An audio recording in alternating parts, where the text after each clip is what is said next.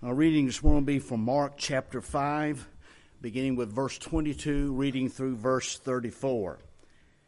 Then came one of the rulers of the synagogue, Jairus by name, and seeing him, he fell at his feet and implored him earnestly, saying, "My little daughter is at the point of death. Come and lay your hands on her, so that she may be well and live."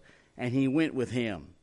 And a great crowd followed him and thronged about him. And there was a woman who had a discharge of blood for 12 years, and who had suffered much under many physicians, and had spent all that she had, and was no better, but rather grew worse. She heard the reports about Jesus, and came up behind him in the crowd, and touched his garment. For she said, "If I touch even his garments, I will be made well." And immediately the flow of blood dried up, and she felt in her body, and she was healed of her disease.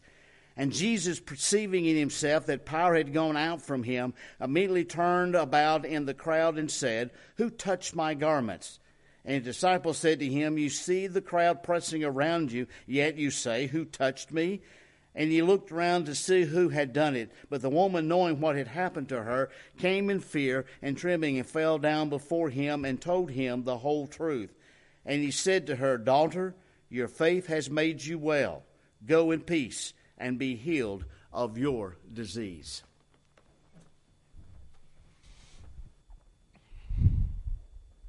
Boy, it is good to see everyone this morning, especially if you're visiting with us. We have a couple of visitors. We're glad to see them populating back there toward the back. We appreciate them being here. As one begins to study Mark 5, he'll see a number of people who seemingly had insurmountable, incurable, and impossible to alleviate issues in their lives. There was the demonic man, the diseased woman, and of course the dead girl. All three of those cases were impossible to cure in the days of Jesus, but not much has changed. And in today's world, they still remain impossible to change. In our time, the demonic would be assigned to a mental institution. The woman would be assigned to a terminal care unit. And of course, the girl would be assigned to a cemetery for burial. But as we notice the events of the chapter, we'll discover that Jesus is able to address those problems. There's nothing impossible for Jesus to alleviate, and He did rectify each of those situations. In our case, and in these cases for sure, Jesus was the great physician, and He was able to bring health and life to miserable people. Now this morning I want us to focus primarily on the woman with the issue of blood. And as we look at her, it's almost as if his encounter with her is parenthetical to the overall understanding of the passage. After all, he was going to the house of Jairus to help that child who belonged to Jairus, his daughter. She was sick, she had a fever, and he was going to help her in some way. But on his way, he was interrupted as he was touched by this woman who had the issue of blood. Now, in one sense, though, every word he spoke, every wonder he performed was parenthetical to the mission on which he was when he came into this world, because his mission and his goal was simply to go to the cross. And that's why he came. That's the only reason he came here. But along the way, there were people who were hurting. There were people who needed things, and he was there to offer them that help. You might say that all those people, those who are in our passage today, all in the world, have issues of their own. And I've titled the sermon this morning, "We All Have Issues." And Jesus is the answer to those very issues. Now I believe it's very important for us to keep in mind Jesus' purpose for coming to the world. His purpose in coming was not to heal the physically sick. It was not to feed the physically hungry, and it was not to find the physically lost. Now, He did all of those things. He did all of those things and more. But His purpose in coming to earth was to heal the spiritually sick, feed the spiritually hungry, and find the spiritually lost. And so, Jesus is not going to miraculously heal physical maladies today. He's not going to feed 5,000 with 2 fish and a few loaves. He's not going to find those who are lost in some miraculous way. He's not going to impact our lives through the miraculous, but He still does impact our lives. He still does work within the kingdoms of men, and He still does things that will transform the lives of people who will allow Him to transform them. That's what happened to the woman with the issue of blood. She did things that she needed to do. She was a weak, timid, dying woman, and she went through that crowd of people, and she reached out and she touched Jesus, and by her touching Him, He touched her, and her life was transformed. If any in the world want to be transformed today, there's only one way to do it. We have to reach out and touch Jesus, and we have to allow Him to touch us, and He can transform our lives. As we address this notion of we all have issues, and I believe this woman is a perfect example of how to have those issues alleviated, I want us to notice first the horror of her disease. Her affliction presented itself in the form of an issue of blood. Now that literally means that she was hemorrhaging from somewhere inside her body. It was a continuous flow of blood that was leaving her body. It was, and of course, blood is the life source.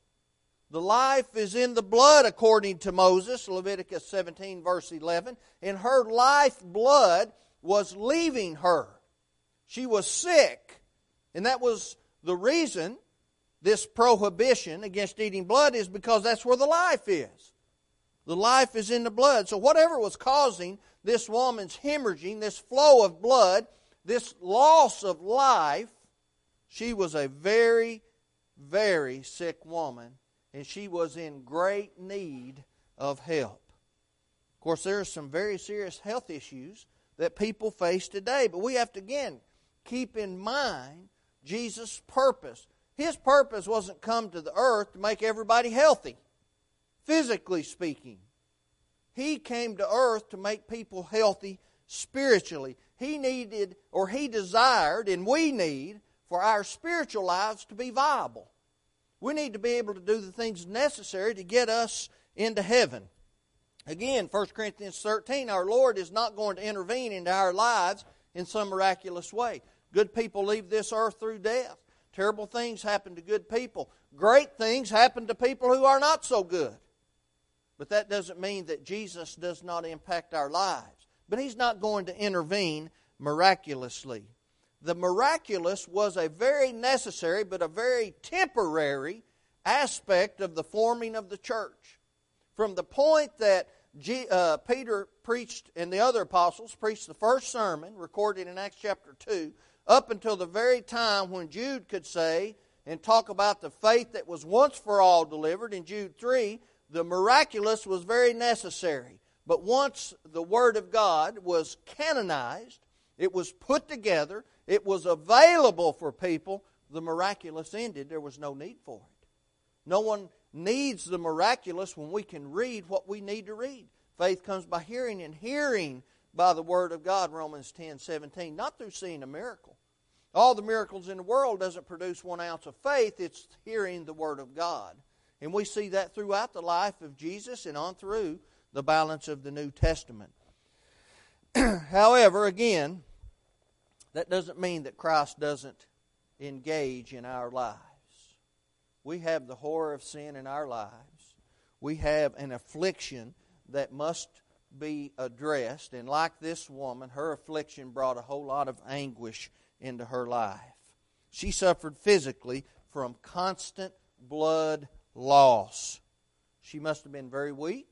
She must have been very anemic. She would have been very pale. She would have been very weak and had a lack of energy in performing daily tasks. And the least effort would have absolutely worn her out. She was on the verge or the precipice of death. Now this word plague used by Christ to describe her affliction comes from the root word meaning whip. And it intends or refers to the Roman flagellum. It was such a plague on her. It's as if the disease was scourging her and beating her down on a daily basis. Well, that's what sin will do to anybody. Sin, and that's the application we need to look at, sin will whip us and beat us down to where we have nothing left. Nothing at all. That's absolutely what Satan wants. And we see it in the parable of the lost son, Luke chapter 15.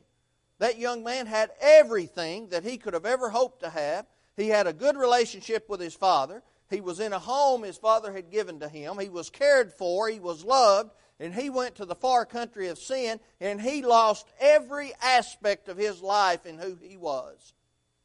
And that's what sin will do. Now, we learned that this diseased woman had tried to find a cure for her malady. In fact, she had spent her life savings, and the text tells us that she suffered at the hands of those supposed doctors. Now, they were not doctors in the sense of what we think of when we think of a doctor. They were more like a witch doctor, someone who practiced superstition, and they just went from one superstitious cure to the next, trying to find some way to alleviate this woman's problem. Now, Rabbi Yohanan ben Zakkai, he was an important Jewish sage in the era of the Second Temple, and that's when this was going on. He was a primary contributor to the core text of rabbinical Judaism. And within the Talmud, he offered some very interesting cures to what this woman had. In the Talmud, he recommended, take gum Alexandria of alum and of crocus, hortensis, the weight of a zuzi, which was a fractional silver coin. Each, he said, take each of those. Let them be bruised together and given in wine to the woman that hath an issue of blood. But if that fail, take of Persian onions 9 logs, boil them in wine, and give it to her to drink, and say, arise from thy flux. But should this fail, set her in a place where 2 ways meet, and let her hold a cup of wine in her hand. And let somebody come behind and affright her and say, arise from thy flux. But should this do no good, take a handful of cumin and a handful of crocus and a handful of fenugreek. Let these be boiled and given her to drink, and say, arise from thy flux. But should this also fail, dig 7 trenches and burn in them some cuttings of vine, not yet circumcised, meaning not yet 4 years old, and let her take in her hand a cup of wine, and let her be led from this trench and set down over that. And let her be removed from that and set down over another. And in each removal say unto her, arise from thy flux. Now, it doesn't go on for if that fails, but it should have. You know, it is difficult for us to imagine the indignities that this woman suffered at the hands of those supposed doctors. And we all have issues in this life. And we're all looking for cures in this life. And like this woman, those people who impressed upon her, those doctors, people in the world today, have people who impress on others ways to find that cure. Different methods to find the cure from sin. That's the application here. There are countless doctrines foisted upon the people on how to get to heaven, how to please God. And it's no better spiritually for people today than it was for that woman physically at her time. Paul warned this, Galatians 1, beginning with verse 6. He said, I marvel that you are so soon removed from him that called you into the grace of Christ unto another gospel, which is not another. But there be some that trouble you and would pervert the gospel of Christ. But though we or an angel from heaven preach any other gospel unto you than that which we have preached unto you, let him be accursed. As we said before, so say I now again. If any man preach any other gospel unto you that ye have received, let him be accursed. For do I now persuade men or God? Or do I seek to please men? For if I yet pleased men, I should not be the servant of Christ. There are untold ways to become a, quote, Christian in the eyes of the denominational world. And none of them fit what Christ commanded. And that's why Paul had to make that statement. If someone tries to give you another gospel, which isn't another gospel, let that person be accursed. There's only one cure. This woman understood that. She come to understand there was only cure for her malady, and that was Christ. She would have died otherwise. She would have died. She would have left this world physically because no man could cure her of what her problem was. It was incurable at that time. Christ could cure her, and He did that through a miraculous means. But now we live in a world where we don't have to worry about a hemorrhaging problem. Even if we had one, that's not the main problem. The main problem is my lifestyle. How am I living in this world? Am I sinful or am I godly? Am I being obedient to Christ or am I not? And when someone gives us an answer that is contradictory to what Jesus said, they're just like the witch doctors of this woman's day. But that's not the only way she suffered. Prior to touching and being touched by Jesus, she also suffered socially. She was deemed unclean. She couldn't be around people. She couldn't be touched. If she touched someone, they would become defiled under the law of Moses.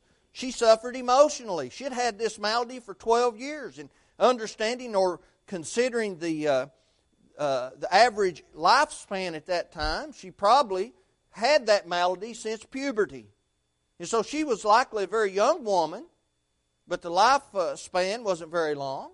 And so she'd been suffering all of this time.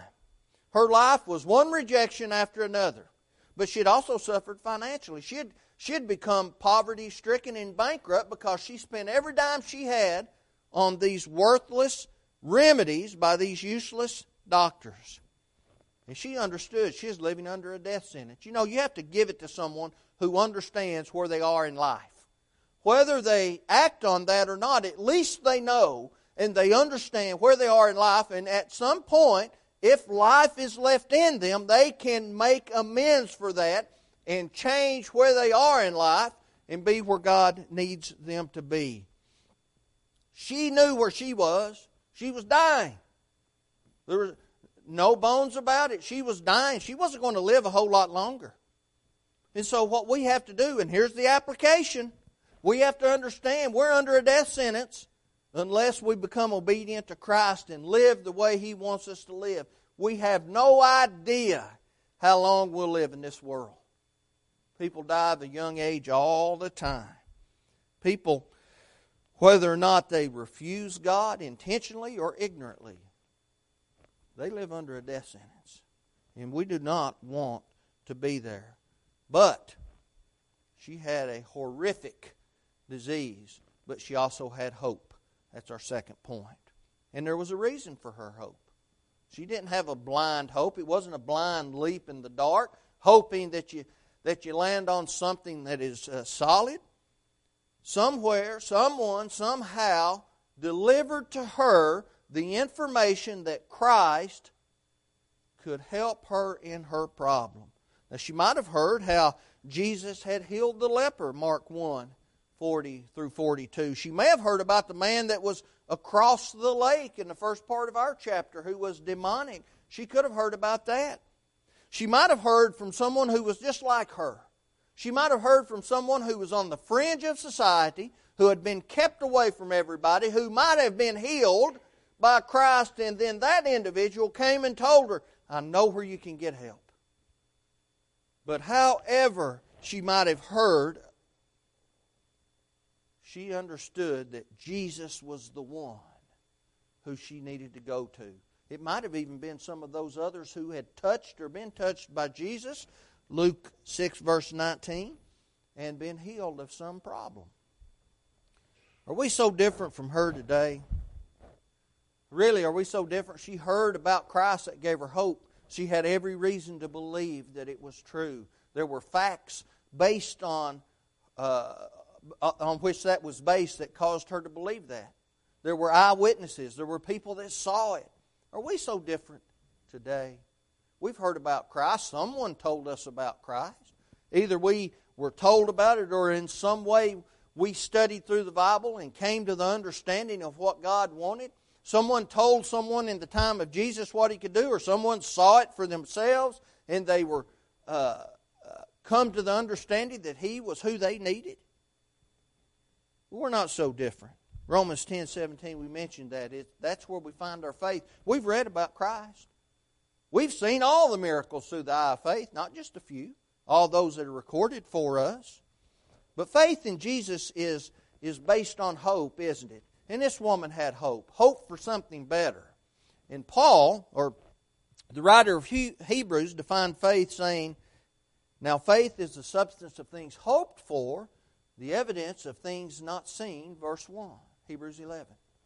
And then he went on to state that without faith it is impossible to please Him, speaking of God, verse 6. I think it'll be a sad day if we stand before Jesus and we learn that we had an opportunity to impact someone's life in some way by telling them about Jesus, and we passed up those opportunities. We don't need to do that. This woman had every reason to have hope in Christ, and that reason led her to having a great resolve. Regardless, again, of how she learned about Jesus, she knew she had to get to Him. She knew that He was her only hope, and she believed with all her heart that He could save her, and she would not be saved. But let me ask you something. What if she stopped there? What if she just stopped with the idea that I believe Jesus can save me? I see all the evidences. I believe the people who told me of the things He did. It amazes me when I look out into the denominational world and I see so many people that stop at this point in this woman's life.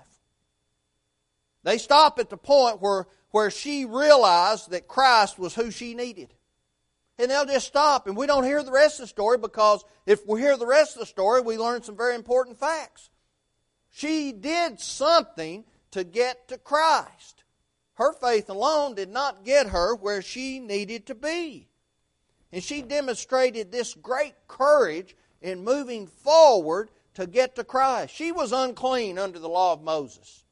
Anyone she touched would have been defiled. And she was going through a crowd of people, and knowing this crowd of people, she very well was in danger of touching someone and defiling them, and then that crowd turning on her and maybe even taking her out and stoning her to death.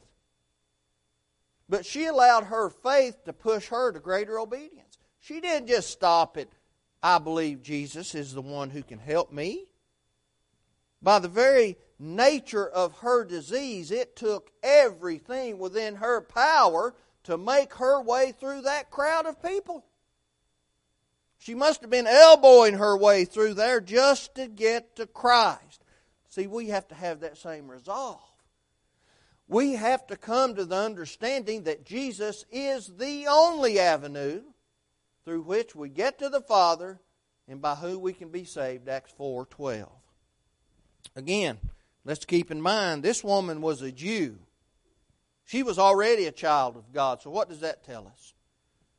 Even the child of God needs God. Even the faithful child of God better understand we need God in our lives constantly. We were having Bible class the other night. Brother Carl made a great statement. Most people want God in their lives, but they want Him in last place. They want Him at the bottom of the list. They want God when they want God. They want to keep God back out of their way. They don't want to have to deal with Him until something terrible in their lives happen. And what are some of the first words out of someone's mouth when something devastating happens in their life? Oh, God. Now they want to reach out to God. Now they want to try to touch the hem of the garment. See, we need to understand. We need to put forth that resolve and have that resolve. That means that the child of God can become unfaithful.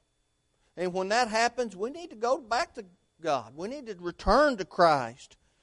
We need Him just as bad, or the unfaithful Christian needs Him just as bad as the one who doesn't believe. And so we need God in our lives. Like that poor woman, when we go to Jesus, there is always healing if we allow Him to heal us. That's our third point. She learned the healing power of Jesus is powerful. When she was near enough, she reached out her hand and she touched His garment. Now this word touch means, to attach to or to cling. That means that she wasn't leaving, she wasn't going to let go till she got what she came for. And that was healing. In that instant, she received what none of those supposed doctors could do for her. She was immediately made whole. She was immediately cleansed, and she knew it. She knew it. When we come into contact with the blood of Christ upon obedience to the gospel, you have to have faith. We talked about that. Faith leads one to repentance, wanting to turn around, to follow after God, Acts 3:19. Repentance leads to confession. Confession leads to baptism. And it is in baptism where we come into contact with the blood of Christ. And when we do that, we are healed instantly, and we can know that. John made a statement. 1 John 2 verse 3, he said, "And hereby we do know that we know Him, if we keep His commandments." Jesus' healing was a very powerful thing, but it was very personal to this lady. As soon as she touched Him, Christ recognized. Of course, He recognized anyway. But He recognized that the virtue had left Him, or some virtue had left Him. It had gone out of Him. Now, this word virtue means strength and power. It's the root word from which we get our word dynamite. Dynamos. And so, He recognized that. And of course, in this particular context, it was a miraculous power. And He asked that question, "Who touched my clothing?" Well, there were countless people surrounding Christ. They were pressed upon Him. And so, how would anyone know? And that was a fact made clear by the apostles. Or the disciples said, "Look at all these people and you ask, who touched you?" Verse 31. But her touch was different. Her touch, she reached out her hands, and she didn't just touch Him with her fingers, she touched Him with the fingers of faith, an obedient faith. Not just a simple assent and understanding of who He was and that He could heal. She did something. She made every effort to get to Him, to receive what He had to offer. And she recognized Him as the source of her salvation. She was dying. Sin is killing people every single day. And she recognized Him as the source of salvation in front of all of those people. Acts 8:37, we see the Ethiopian eunuch doing that. "I believe Jesus is the Son of God." Paul said that with the heart man believeth unto righteousness, and with the mouth confession is made unto salvation. Romans 10:10. Paul understood there was something that needed to happen after that. There was something that needed to be done, right? And we see that on the day of Pentecost, Acts 2:38.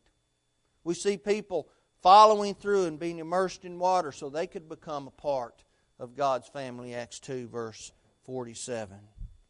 This woman's battle against a life-taking disease had run its course, but it ended well. She was relieved of that malady. She allowed her faith to lead her to action, and that action led to her being healed. We all have issues. We all have issues, and all of us must allow our faiths to lead us to action. What if this lady hadn't continued on? What if, as she was in the crowd, she simply looked around and said, I believe Jesus can heal me. I know He's the source, but there are so many people. I don't want to walk through that crowd. I'm kind of afraid of that crowd of people. I've been shunned for the majority of my life, and so I'm just going to go back home. She would have woken up the next morning in the same position she was when she woke up that morning, dying. And that happens all over the world. Billions and billions of people wake up every morning dying. We're all dying physically in a sense. but people are dying spiritually. The battle never ends either. The battle doesn't end. After initial obedience to the gospel, it doesn't stop. Issues don't go away, whether it's personal issues, family issues, financial issues, issues with people we know, whatever the case may be, the issues do not stop. It's a constant battle and a struggle, and we have to rely on Jesus to address those issues. So how do I do that?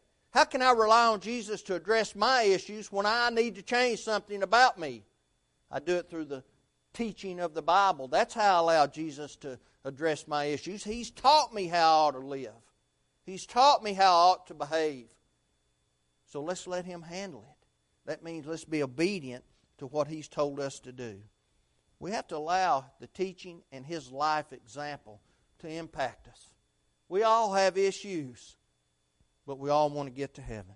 We all need to be stronger and better Christians. And we see within this woman who had this issue of blood, or this flow of blood, this great hemorrhaging, she knew that she was dying. God bless her for knowing, right? She wasn't going through this life ignoring this issue of blood.